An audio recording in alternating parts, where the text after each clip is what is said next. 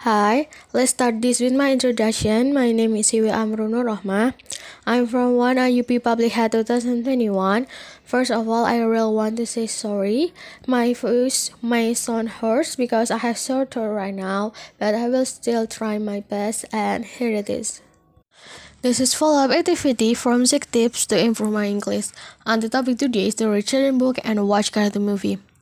Actually, I think I'm a little confused to find which children's book that I want to read because most of the children's book that I find are in Indonesia. So after searching for a long time, I decided to read children's book entitled Snow White and the Seven Dwarfs by Leslie Sim. This edition actually is retelling the brother Grimm story of Snow White. Tells about Snow White who has a stepmother who doesn't like her because the stepmother doesn't like the fact that Snow White is the prettiest girl.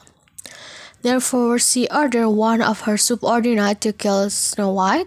Out of pity, the hunter didn't kill her, but instead replaced the evidence of Snow White's heart and liver with that of a deer. On the other hand, Snow White finds the home of the drow and befriends with them. The queen will find that Snow White is not dead, decides to disguise herself as an old grandmother and give her a poison apple, which then makes Snow White unconscious.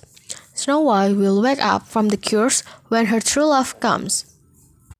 And for the cartoon, I choose an older movie, Ratatouille, which was released in 2007, produced by Pixar and released by Walt Disney Pictures. The outline of the story is about the main character, the mouse named Remy, who wants to become a chef, but Remy doesn't just crave for food like a normal mouse, but process the food he finds into a food. One time, he was separated from his flock, then met Linguini, who is a famous chef's son but has no skill in cooking. So they work together to be able to make the Father Linguini restaurant that it can continue to eat well. So I think that's all I can say through this podcast. I'm really sorry if there is a mistake because I think humans are not imperfect, right? Thank you and bye bye.